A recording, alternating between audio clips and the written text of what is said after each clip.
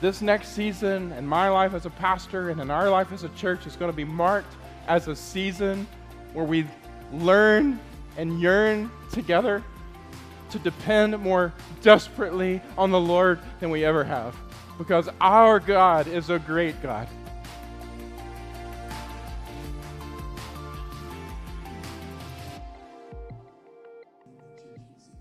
Oh, Father, we thank you so much for your glorious grace. You are the giver of our life. And we come today to you because we need you so much. You've given us life that we might know you. This is eternal life, that we might know God, the living God, and Jesus Christ, our Savior, whom he sent. Oh God, we yearn to know you more. You are the giver of life and the reason for life. And Lord, we know the brokenness of our own hearts. We know the sin, Lord, that so easily entangles us. Each of us has gone astray. Each of us has gone to look somewhere else for what we were only meant to find in you. And God, we are so needy, so broken, and so desperate, Lord, and all we have without your grace is a sentence of condemnation. Life apart from you. Which is why, God, we come with our arms raised and our hearts swelling to say, oh God, what glorious grace. That you in your love for us would choose not to leave us where we deserve to be, so far and cut off from you, left in our sin, but that you would come and do for us what we could never do for ourselves. That you would come to live for us the life we should have lived for you, so that we might have righteousness, not of our own, but of you, God. So that you would take our place in death, the death we deserve to die. So that we would not have condemnation, but the opportunity to be forgiven and to be cleansed from sin. Oh God, that you would take our place in the grave, that place of separation from you for all eternity, and God, that you, after 3 days, would raise your Son and our Savior from the dead, that there might be hope for new life. Oh God, what glorious grace. Glorious grace. And Father, it's not just a distant word that we proclaim. It is our testimony. By grace we have been saved. And it is not of ourselves. It is a gift of you, God. So we thank you, Father. We thank you for the gift of life. And God, we thank you that if you did not spare your own Son, you will not spare what is needed and good for us right now in our lives. So, Father, in our struggles and in our doubts and our disbelief, oh God, we bring our hearts to you and our lives to you, our present circumstances to you, and we ask that you remind us of your love and your work of your grace and your care for us, that we might continue to believe you for who you are and what you desire to do. God, encourage us today in your gospel. Thank you for the gift of life. Thank you. You are our life. Speak today, God. Your word is alive. Your spirit is alive with those who believe. And Lord, I thank you because I feel weak, and I know that if it's just me, Lord, this message will have no effect. But if it's you, you can penetrate to our hearts and you can change us. May we hear what the Spirit is saying to the church, and may we be open to what you desire to say and do. Pray this for your glory and our good in Jesus' name. Amen. Well, good morning, church. I'm Barrett, one of the pastors here, and it's good to see you this morning. If you've got your Bible, I encourage you to get it open to the book of Luke, chapter 18. We are in the middle of a season and a series called Desperate Dependence, and we've defined desperate dependence as this. And if you're new this morning, I'm so glad you're here. We're just a big family of believers from across this downtown area, and we are just hoping this morning that you feel loved by us and our church family, but also, more importantly, by God. We've been talking about this season of desperate dependence. We define it as this: a posture of abiding in God's presence, longing for God's power, and depending on his promises. Jesus said, in a moment of anger, as he walked into a church of his day, as he saw so many things going on, but very little going on what God truly desired, he said, "Is it not written that my house, my people, the place where my people come to worship, would be known as a house of prayer?" One of the defining characteristics of the life of everyone who truly knows God is that that life is a praying life. That life is a dependent life, and not just any dependent life, a desperately dependent life. It's one of our key measures of a disciple of Jesus. Any authentic disciple of Jesus you will find this characteristic, a characteristic of growing, desperate dependence upon the Lord. And this is not an activity that we're talking about, something you do 3 times a day before you have a meal, or something you do once a day in the morning. We're talking about a posture, a lifestyle of depending on the Lord desperately in all things, because that's how we were made to live, desperately dependent upon the Lord, abiding in His presence, longing for His power, and depending upon His promises. No wonder the disciples asked in Luke 11:1, "Lord Jesus, would you please teach us how to pray?" And that's been our heart throughout this season, much more than a series we've been asking personally, corporately, for God to move us closer to His heart, move us closer to a lifestyle that looks like His command to pray without ceasing. Well, this morning, we're going to be talking about praying with persistence, the importance of waiting in hope. If you've got your guides, it's page 124 of your guides. If you've got something to write notes, please get something out so you can take notes this morning. But we're talking about praying with persistence, the importance of waiting in hope. One of the desires we had at the start of this series, if you notice in your guide, it's the very last week that's actually in your guide, but we didn't mark specific weeks to specific titles of sermons. And the reason is because we desired for God to lead us in this season of prayer, for us not to say, "God, this is what you want us to do on this date," and pretend like we actually knew exactly what He was going to do in this season. And so part of what you're seeing here is our responsiveness to the Lord as we believe He's leading us in this season of dedication, especially starting tomorrow, if you haven't heard, starting tomorrow through Easter, a season of increased dedication to be disconnected from the world and more connected with God and waiting upon Him with belief for who He is and what He can do and the specific things He's put on our heart, a season of fasting and prayer, which I hope you'll consider joining us in. But this message, God clearly showed us was fitting for the time. So, y'all ready for it?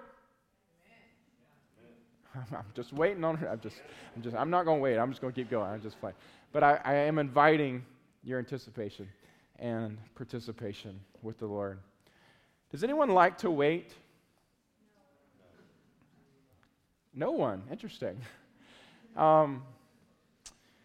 It seems to be our nature is one of impatience. Sinful nature is that. Impatience defined by Merriam-Webster as restlessness, especially under irritation, delay, or opposition. Anybody ever experienced that? And I think the reality is, in our culture, we have a culture of instant gratification, right? Y'all, I'll just wait. It's okay. As we talk about waiting, we'll just wait. So, the reality is, almost none of us like to wait. And then on top of that, we have this cultural thing where we just get so accustomed to being instantly gratified in everything. I mean, in the old days, for instance, this past week, I was actually wanting to get some information on a specific country. And I was trying to dive deeper because there were some things that I specifically wanted to explore and understand. In the old days, meaning even 20 years ago, 30 years ago, I was in elementary school, so I remember the days where if you wanted to look up information on a country, you went to the physical library, and you went to the librarian, and you had to wait in line to talk to the librarian, and you said, "Do you have any information on this country?" And they took you to these drawers, and they pulled out, and they went through 50 million little cards to find the exact little numbers with the little decimal points in between. I can't even remember. A Dewey Decimal System, is that right? Y'all remember that? Some of you young folks don't even know what Dewey Decimal is. And you would literally take the little number, and then you go down the aisles, up and down, until you find the little dots and the numbers that correspond to the little card that you waited 2 hours for. Y'all know what I'm talking about? You finally sit down with the encyclopedia, you figure out what the table of contents says, you spend another hour trying to find the specific paragraph you're looking for, and you feel really satisfied because you did it quicker like that than you did this time last week, right?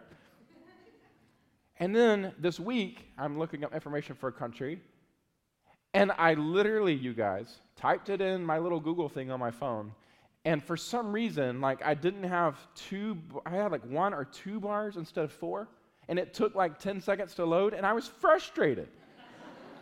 I kid you not, I was like, this thing, so slow. Anybody ever been there? It's just like, and we just are like so accustomed to just getting everything we want when we want it. Yesterday, a true confession, I went to IKEA, which probably was a mistake, but I love that store. Anybody ever been to IKEA? And I literally got to the cash registers, and there were like 4 cash registers that were open, like probably 100 of us that were trying to check out. And I got to the line, I was like, no! Because there was like, 2 or 3 people in front of me. And literally, this mom who had like 15 carts of like, the IKEA boxes, right? Plus 5 children running around, like literally got right in front of me. And I was sitting there going, oh my word. I was like picturing how long it was going to take to scan all those little things, because they don't even give you bags there. I mean, how ridiculous is that? And she literally looked at me and she says, would you like to go around this? And I'm just telling you, your pastor standing in front of you today. I was like, yes, please. And I just cut in front of her. No compassion. I was just like, I ain't waiting for this mess. And I checked out and left, and I felt good. Right now, I feel guilty. But, I mean, we will even pay to skip lines. How do you think TSA PreCheck works? I mean, you guys are paying to skip a line, or Disney Fast Pass. I mean, what is this? It's just we don't like to wait. Can I get a witness? Yeah.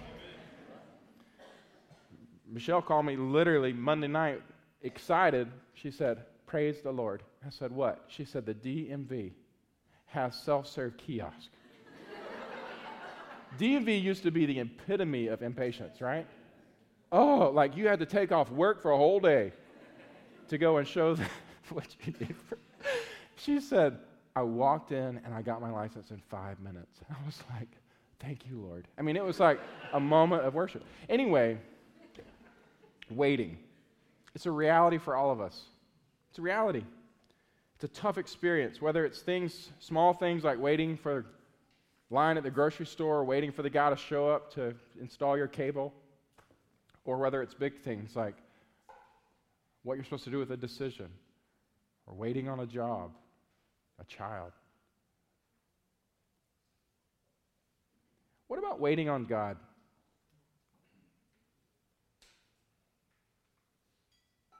You guys ever experienced that? You ever had seasons of life where you feel like you're waiting? Like waiting on God. The living God who hears us, who promises to answer us. Where you're just waiting. I know there have been many seasons in my past waiting on reconciliation, relationships, waiting on redemption for others that I care about so much, waiting on jobs to start or provision to come, clarity for decision. Even now, as I search my heart, preparation for this season of fasting and prayer, this message today, I was thinking about just the things that I feel like I'm waiting for the Lord. Salvation for others who are really close to me. Heart change, things in my heart that I just desperately want to see change. I'm like, God, where are you? Like, I'm just ready for you to zap my heart and get rid of that. I know you can do that.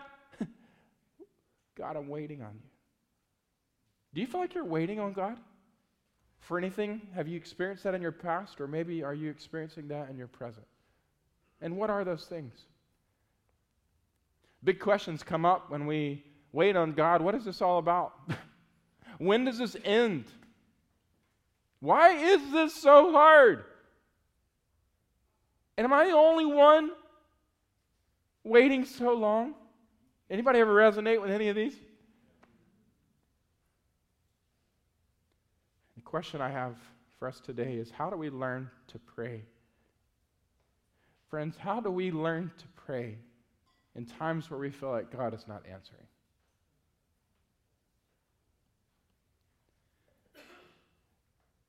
How do we learn to pray in seasons of waiting?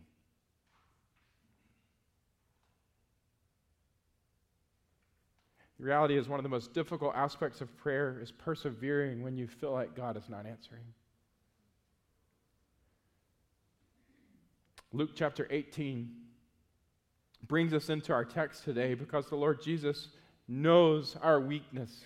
He knows our situation. He knows that these are the questions we're asking, that you're asking. And He wants to speak to you. He, in His grace, gives a word to us, to those who are His disciples. He gave this word to them, and He gives it to us today. Luke chapter 18, starting in verse 1, and I'll read through verse 8 in the ESV. And He told them a parable to the effect that they ought always to pray and not lose heart. He said, in a certain city there was a judge who neither feared God nor respected man. And there was a widow in that city who kept coming to him and saying, "Give me justice against my adversary." For a while he refused. But afterward he said to himself, "Though I neither fear God nor respect man, yet because this widow keeps bothering me, I will give her justice, so that she will not beat me down by her continual coming." And the Lord Jesus said, "Hear what the unrighteous judge says. And will not God give justice to His elect, who cry to Him day and night? Will He delay long over them? I tell you, He will give justice to them speedily. Nevertheless, when the Son of Man comes, will He find faith on earth?" What a wonderful passage of Scripture. Because here we are asking these questions. What does it look like to keep praying in times of waiting where we sense that God is not answering? You got to know that Luke 18 comes right in the middle of a bigger discourse about the coming kingdom of God. After chapter 17, he's talking about what's going to happen between the time that He comes and is resurrected and then the time that He comes again. And the reality is, His disciples are going to need to persevere. And they ask a lot of questions of Jesus, like, how are we going to persevere? Like in the middle of Sodom and Gomorrah, how are we going to be spared? How are we going to stay faith-filled and faithful to you, Jesus? And Jesus wants them to. In fact, at the very end of this parable, we see verse 8 says clearly what Jesus desires. When the Son of Man comes, when He does come again, will He find faith on earth? And will He find faith in you? In other words, in this in-between time, and in the in-between times of your life as you go to the Lord with specific things and believe the Lord for specific promises and you wait upon Him, the question Jesus is asking is, will He find faith in you? So the question is, how do we have this faith, right? What does this look like?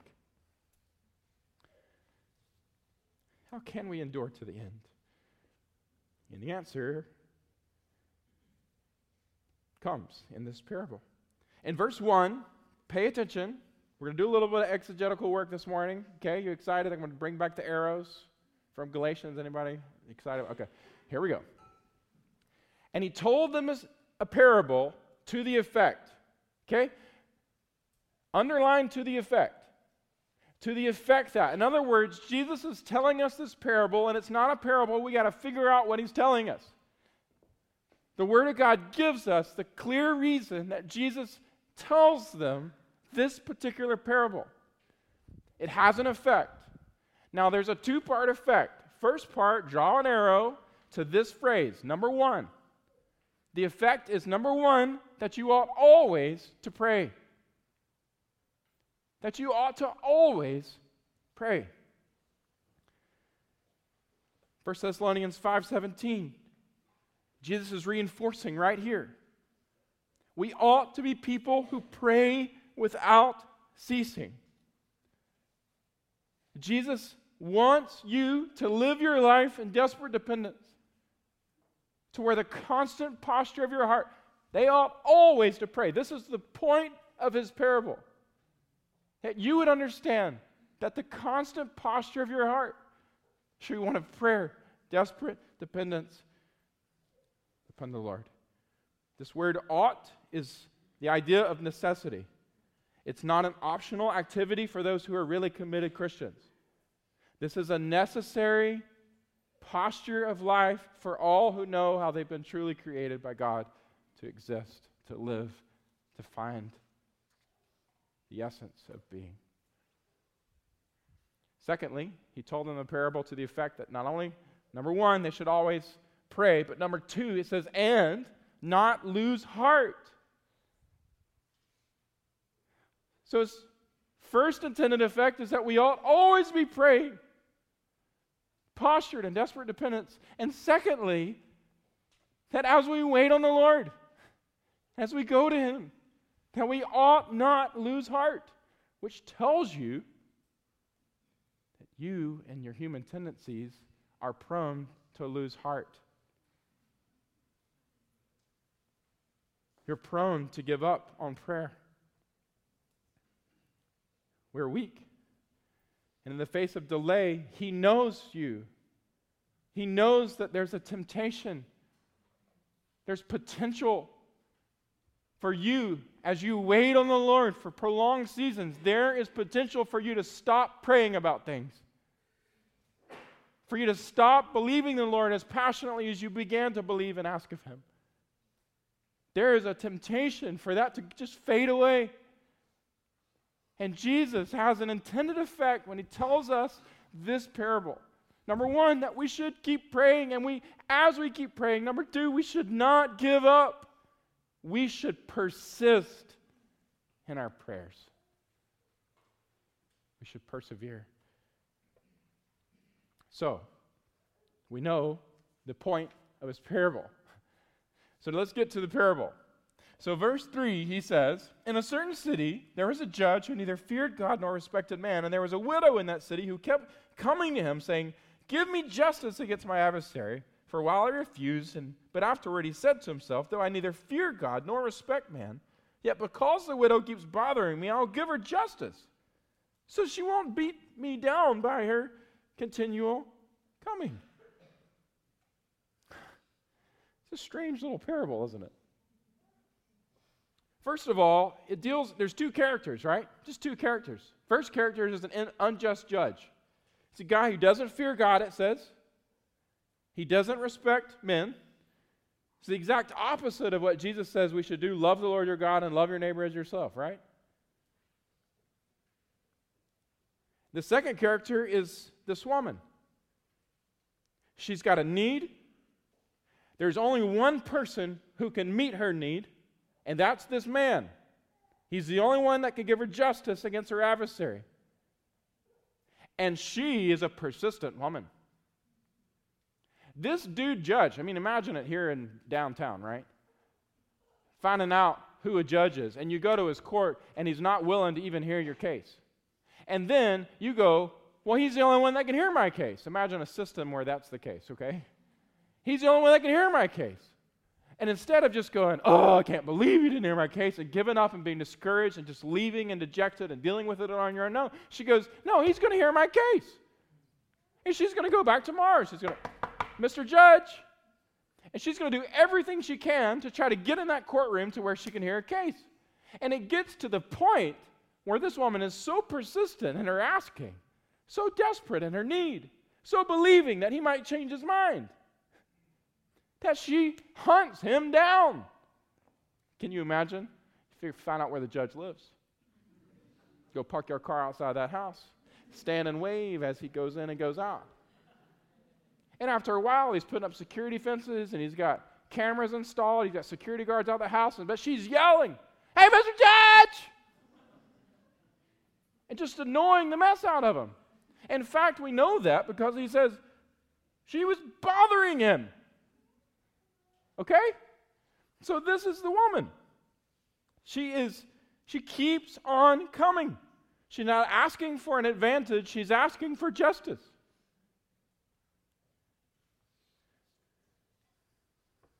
Very interesting. Well, after a while, what happens?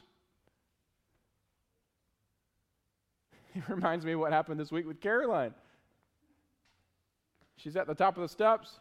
She wants me to see an art project that she's made. It's a few pages of paper that she made a little book out of. I've seen this similar book about 15 times, right? I'm at the bottom of the steps working on some things, and I was not wanting to be interrupted. Dad, can you come? Look at what I did. Not right now, Caroline. I'm in the middle of something. Dad. Literally 3 seconds later. Seconds got a little bit longer in between the ask, but eventually, after about probably 15 or 20 times of hearing, Dad, guess what I did? I went upstairs. I just did it. I mean, I would like to say that it was because I loved her. But honestly, I was just started hearing, Dad. I was like, I gotta get back to my work here. In a similar way, with not the right heart, this judge is going, I'm just ready to be done with this. And the parable ends with him saying he decides to give her justice, to answer her request, to give what she's been desperately seeking and persistently seeking. And it's done. What do you think about the story, disciples?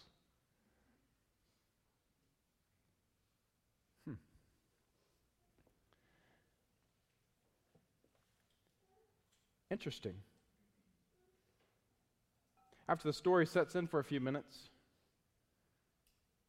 I'm imagining the Lord Jesus looked up as disciples. In response to their desires to know how will they persevere and persist in faith in the end. And he looks out up at them and he says here in verse 6, hear what the unrighteous judge says.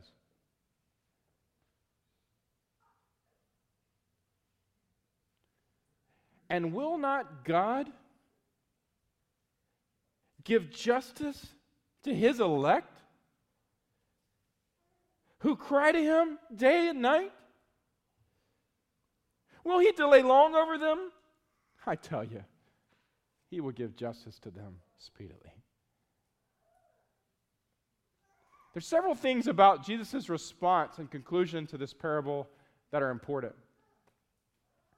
The first is, will not God give justice? In other words, don't think that Jesus is telling you this to equate the unrighteous judge with God. That's not the point. Just as Jesus used the parable about his second coming like a thief in the night, it's not to say that God's a thief. It's meant to show that God's coming will be unexpected. In this parable, he's not saying that God is like the judge. What he's saying is that God wants persistence in our prayers. But God is different than the judge, which is why Jesus pivots it. And he says, and don't you know, guys, that as you go to God, he will give justice. In other words, the first reason that you should go to God persistently is because of his character. So often when we are waiting on the Lord and we don't understand His timing, we don't understand His purposes, we ask questions like when or why or how could you? And sometimes we must be careful not to challenge the justice or the goodness of God, friends. What Jesus is teaching is God is a just God. He is a good God. He makes right decisions. God is wonderful in every way. And will not God, contrast to the judge, give justice, a good God who's in His heart and in His ways, He does things rightly, to His elect.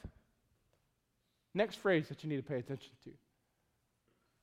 Part of persisting in prayer is not only knowing that His character, but also knowing your care in His hands.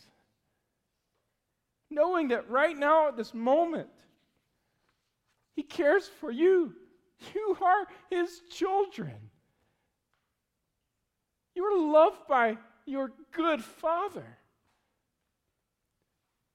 Jesus argues from the lesser to the greater. In other words, if an unjust judge who is not like God will hear the case of a widow and a stranger, then how much more will God, the just God, hear our case, who's not a stranger to Him, but His children, His elect? Do you see what Jesus is saying? It's a huge difference.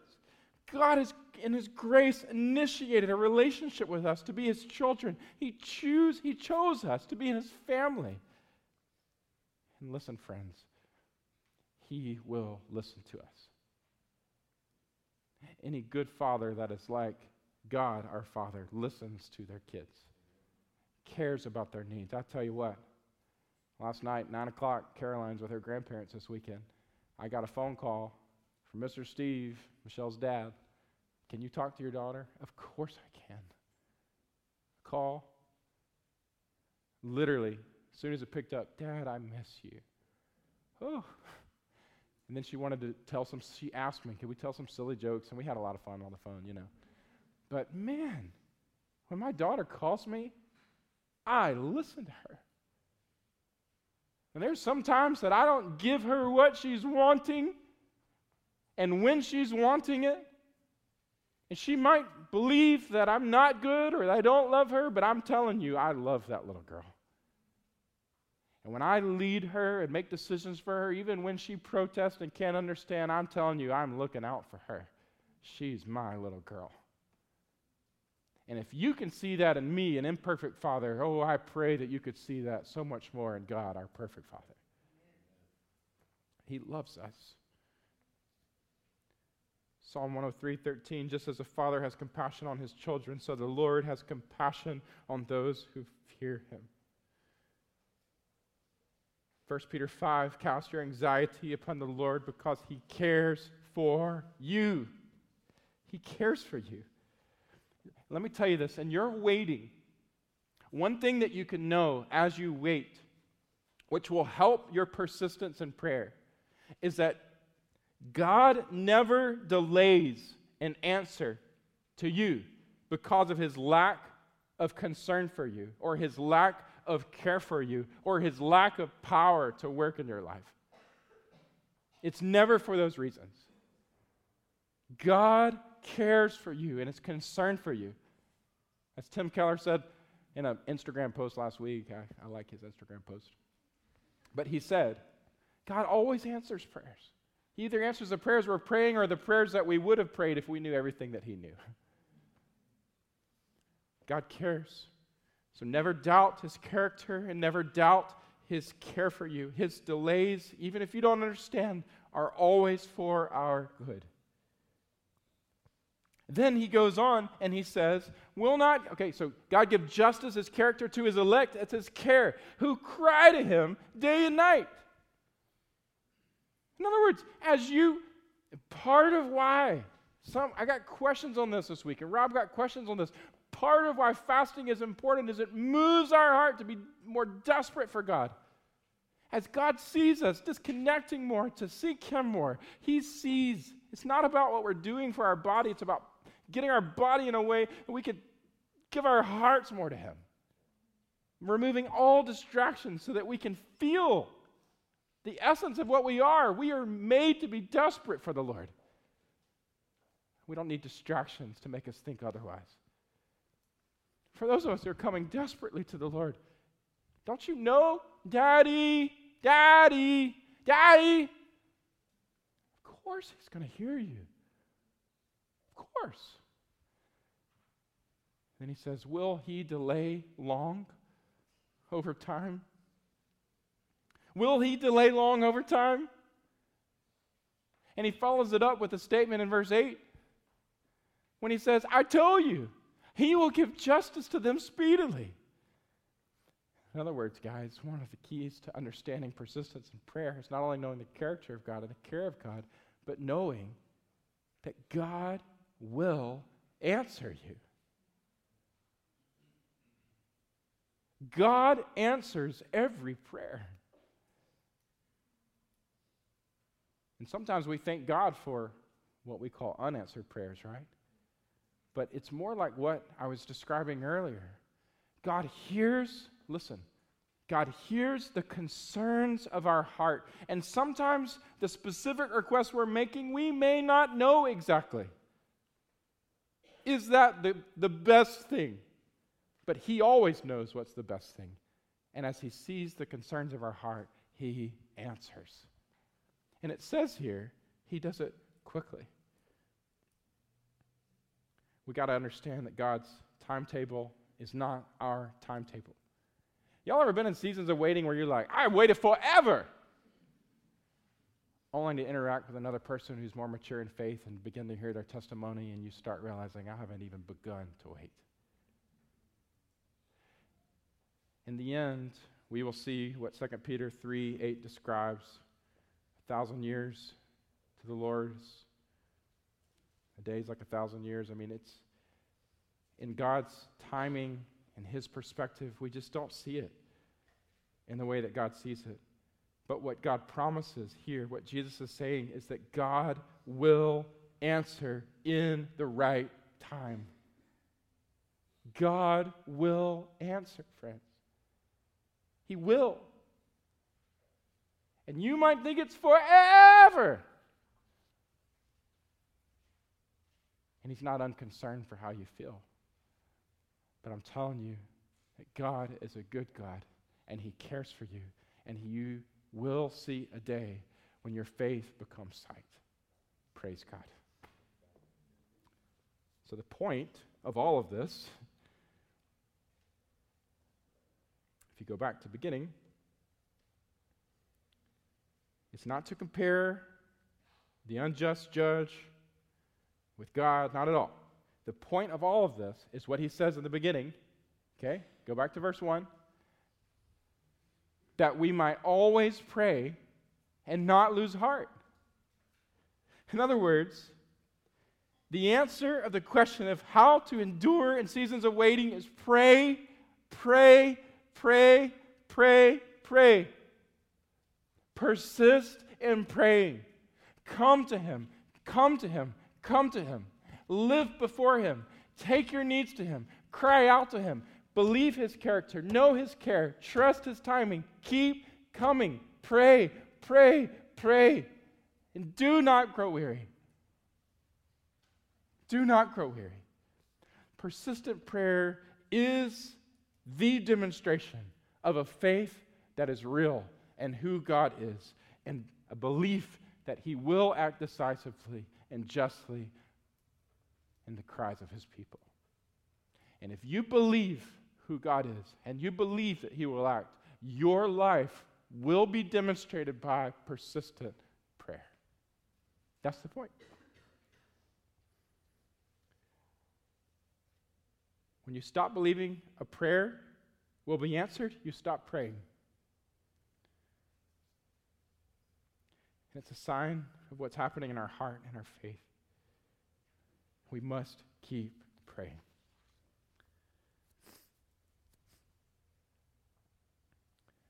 That's why I close this The question, verse 8, when Jesus comes, will he find faith in you?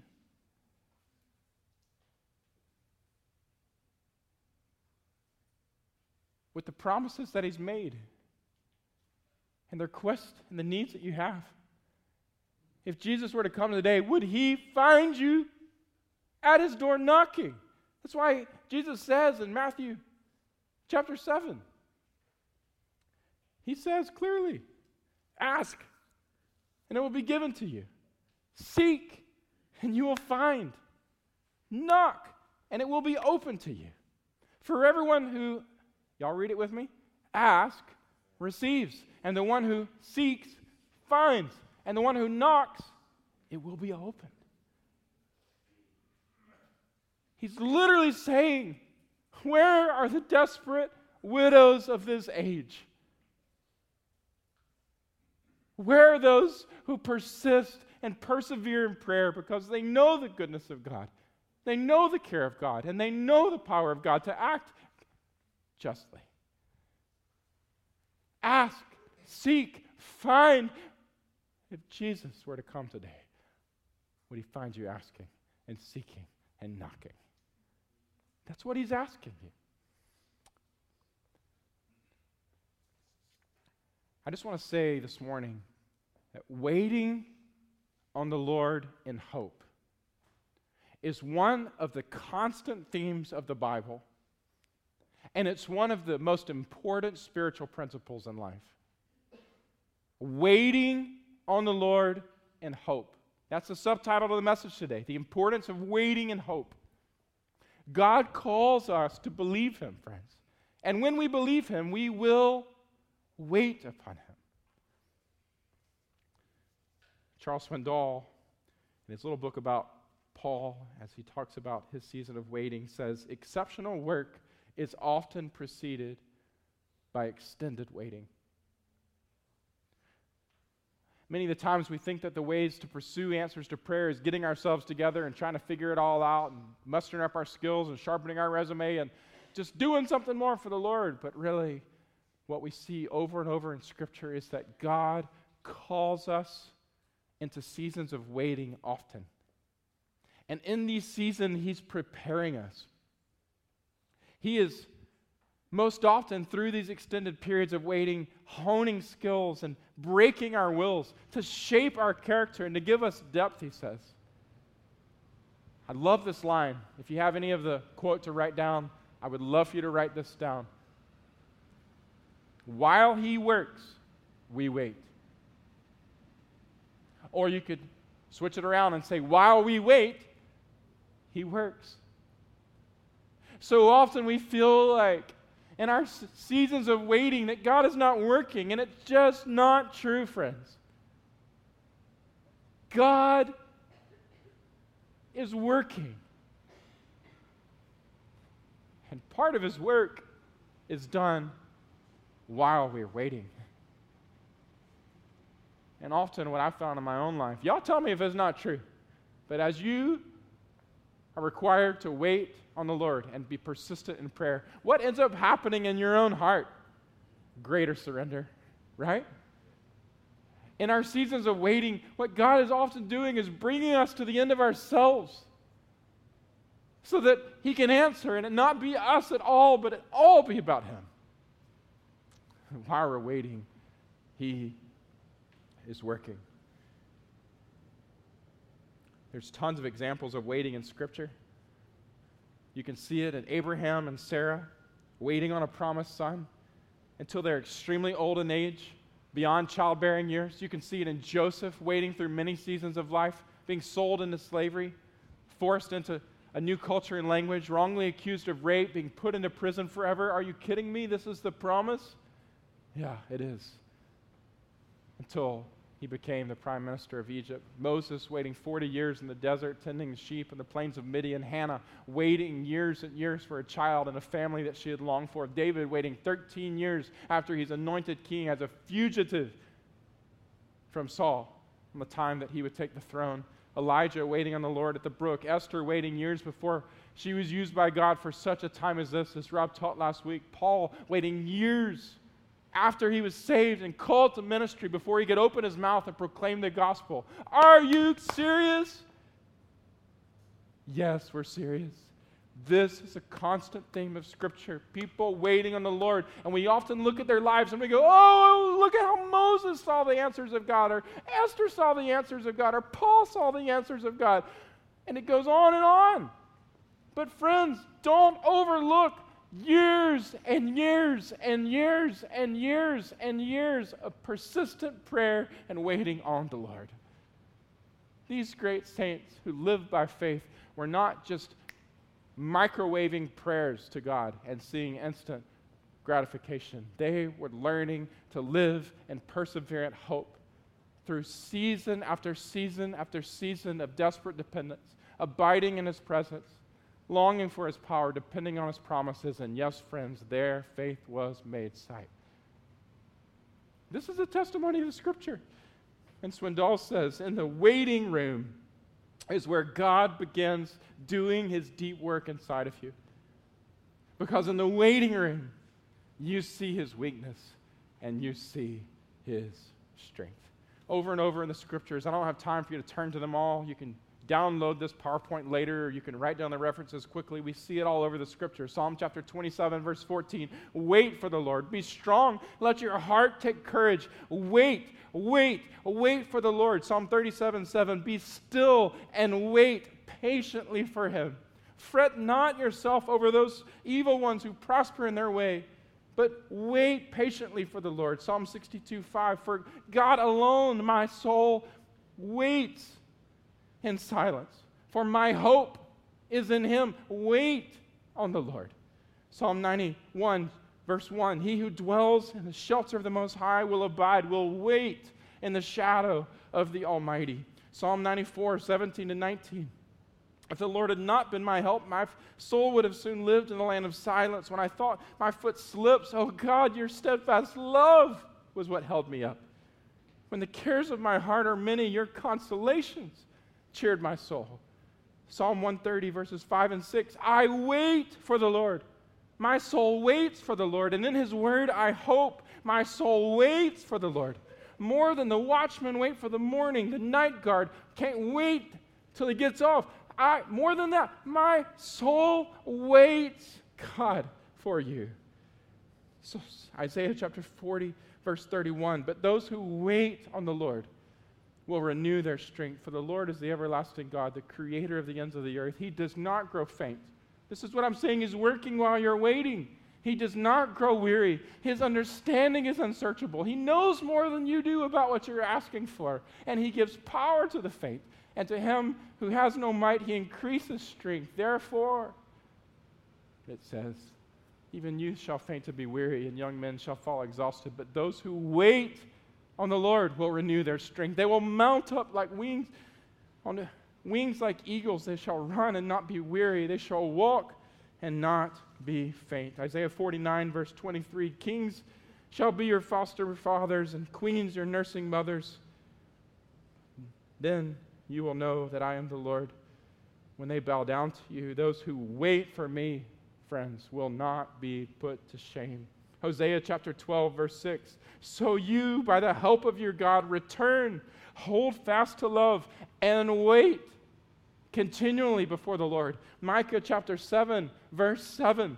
But as for me, I will look to the Lord. I will wait for my God, the God of my salvation, for my God will hear me. Are you overwhelmed yet? I could keep going. But what I want to say to you, friends, is we must learn to wait upon the Lord, to persist in our praying. We must learn that God is working as we're waiting, and it is better to wait on the Lord than to depart from Him. Wait on the Lord. Ask, seek, knock. Wait on the Lord.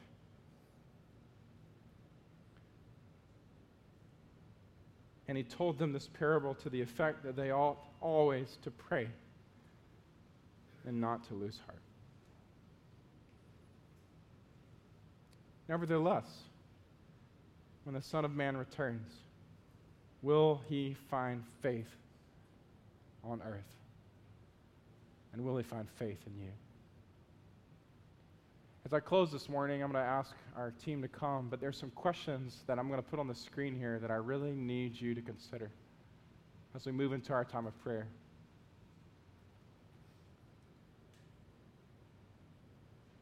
What are you waiting for? I asked you that at the beginning of this day. What are you waiting for? I saw a lot of heads nodding earlier. I feel like you understand waiting on the Lord. But in those specific places, what are you waiting for? What do you need to continue to wait for? It's a little bit of a different question because I really believe that for some of us, there have been things that you felt that God has called you to wait for, and you've grown discouraged. Those things are no longer on your prayer list, or maybe they're on your list, but you're not praying with passion, and you're not praying with persistence. Maybe you've just been overcome with doubt. And there may be things that this morning God is awakening your heart to remember that the posture of our life should not just be praying once, but praying always, and not just praying occasionally, spontaneously, but praying persistently. To be so desperately dependent upon the Lord that we go to Him and we pray and we pray and we pray and we pray. And as we pray, we don't lose heart. He told this story to you this morning so that you would always pray and not lose heart. So I'm asking you, what are you waiting for? And what do you need to continue to wait for, or to start waiting for again? And third, do you really believe that the Lord can answer? I'm telling you this morning, you look no further than the cross. You can see the love and the power of God displayed. You can see His goodness and His grace. You can see His justice and His mercy. You can see His care and His concern. Look to the cross of your Savior and understand that if God did not spare the greatest for you, then He's not going to spare these things that you're waiting on Him for. Do you believe that God can answer and will? I'll tell you how I know whether or not you believe it. It's what Jesus said, whether or not He finds persistent faith in you. And fourth, this gets at the heart of what this next 21 days is really all about. Are you desperate for Him? I was thinking about this with some of the situations that right now I've been on my face and asking the Lord for. There are some real things in my life that I've been waiting years for. And I long to see God answer, but I honestly, part of this call to fasting in my life is a call to greater desperation and to be moved. Some of us, I think as we pray, it's almost like when we are praying, it's like you get to a long line or something, and if all you've got is like, I just need a piece of gum, and you see a long line, and you're like, nah, I'm not going to wait. Not that big of a deal. And you choose to forfeit the wait because you're really not that concerned for whatever it is that you needed. Contrast that to the single mother in refugee camps right now in Syria, who literally will not eat, and her kids will not eat unless that humanitarian worker puts that scoop of soup in her bowl.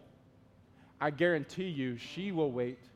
She will wait as long as it takes because she knows that she, and more importantly, her children, need that food. And sometimes I wonder how desperate we truly are for the things that we're asking. And I'm wondering if this message today might not be calling us to evaluate what we're truly desperate for. Because you wait for the things you long to see. Ask, seek, and knock. The point of the parable is to keep praying. Keep praying, church. And do not lose heart. He is faithful. And while you wait, He is working. He is working. So this morning, I'm calling you to prayer. Right now, wherever you are, I'm asking for our prayer counselors to come forward. I'm asking for, if anyone feels called to come to the altar and just pray. I really believe this morning that God is desiring for us to continue to say, oh God, I want to persist in prayer. I want to continue to believe you for what you can do. I'm coming desperately to you. With any sin that he's convicted you of, seeking repentance for that, resting in the security of his love and receiving from his grace this morning, God is calling you to be one who persists in prayer, who waits in hope. So I'm asking that you come. Every person in a posture of prayer as we respond in these moments. Right now, as you evaluate these questions, I'm just asking you to spend time with the Lord and pour out your heart to him. Come to the altar. Come pray with this group who loves the Lord and who loves you. We're here, whether it's a decision for Christ, the church, or just a need for prayer. This is our time to respond to God. So everyone praying, everyone seeking the Lord, asking, seeking, knocking. He is faithful. Father, thank you. Thank you now that you're working in your Holy Spirit. You're working in our hearts. You're calling us to believe you, calling us to wait upon you in hope. Thank you, Father. Thank you, Father.